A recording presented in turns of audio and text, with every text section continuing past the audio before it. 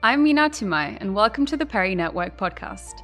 I'm here at the PERE Europe Forum 2023 in London, where industry leaders are meeting to discuss the latest trends in private real estate. The past year saw a turbulent time for the sector, with rising interest rates and geopolitical issues threatening to derail the asset class.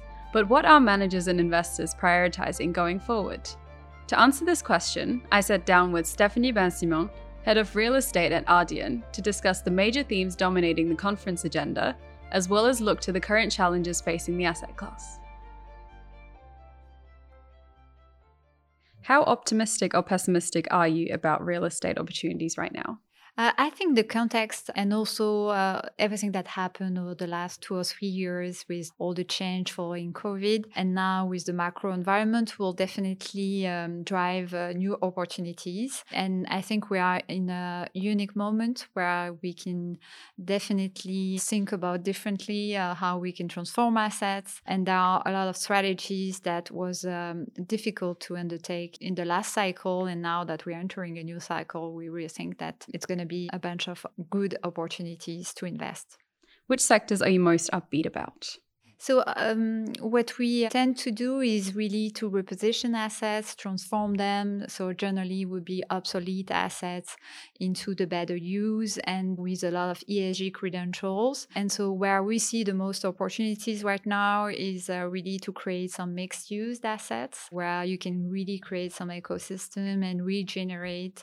And we've done that recently in Paris region, which we think is going to bring a lot of value and also good mix of uses, which we believe is a big trend. We also think that office, green plus office is definitely a sector that we will continue to invest in because there is, especially in continental Europe, a lack of good products and vacancy, especially in the right location, that are very low. And of course, there is also a sectors that we feel it's probably a better moment to buy portfolio or also regenerate, especially with regard to conversion is residential because of the crisis also on the supply and also on the demand currently. So we think there will be more opportunity in continental Europe, especially with regard to build to rent.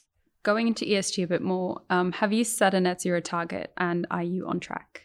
So what we have set as a real estate group is really to decarbonize assets, which was because we're working on transforming assets. We thought that was really the objective we could take. And actually, today, 100% of the portfolio fits to this criteria.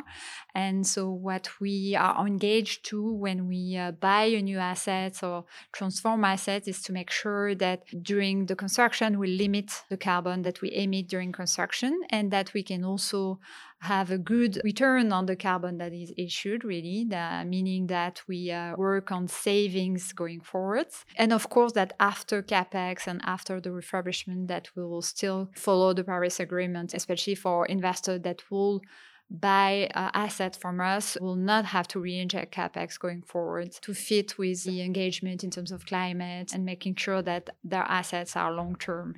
And refinancing in Europe is harder now. But how much harder is it and will deals still get done? I think for the good quality assets, there are still some financing available. Of course, it's more difficult than it was.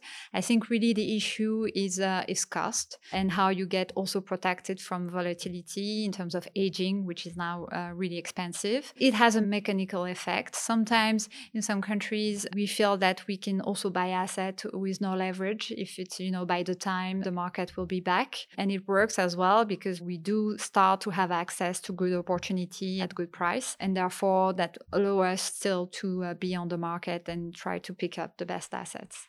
Finally, do you believe there will be distressed opportunities, and if yes, when? That's a very good question because distress, I think the European market right now is very fragmented and there was a true bifurcation in terms of uses. And so the real question is which distress? There will be some distress for sure because there are some assets. It's not just a question of, inflation or interest rates change, but it's really a question of what is the right use. And therefore you can have very high discount because of that, because they are not anymore in in the right location. But the question is really for those assets, is there a better use? Is there something that you can do out of that, which I think we will look at. But I think it's going to be not like a complete distress market, because I think that leverage are still decent in terms of level. And the true question is cost, and the refinancing is obviously an issue when you look at the funding gap that is coming. Whether that will bring some distress or not, definitely yes, but maybe not as we all think. We'll see, because I feel like there is still some money or some dry powder, even though fundraising, especially in Europe, decreasing this year. But a lot of investors have stopped and have still capital to deploy. So I guess we'll see the situation, but probably a situation that will be able to get a new life to buildings and be able to change the use and making sure that those assets have a longer duration than it was before. That again was Stéphanie Bensimon from Ardian.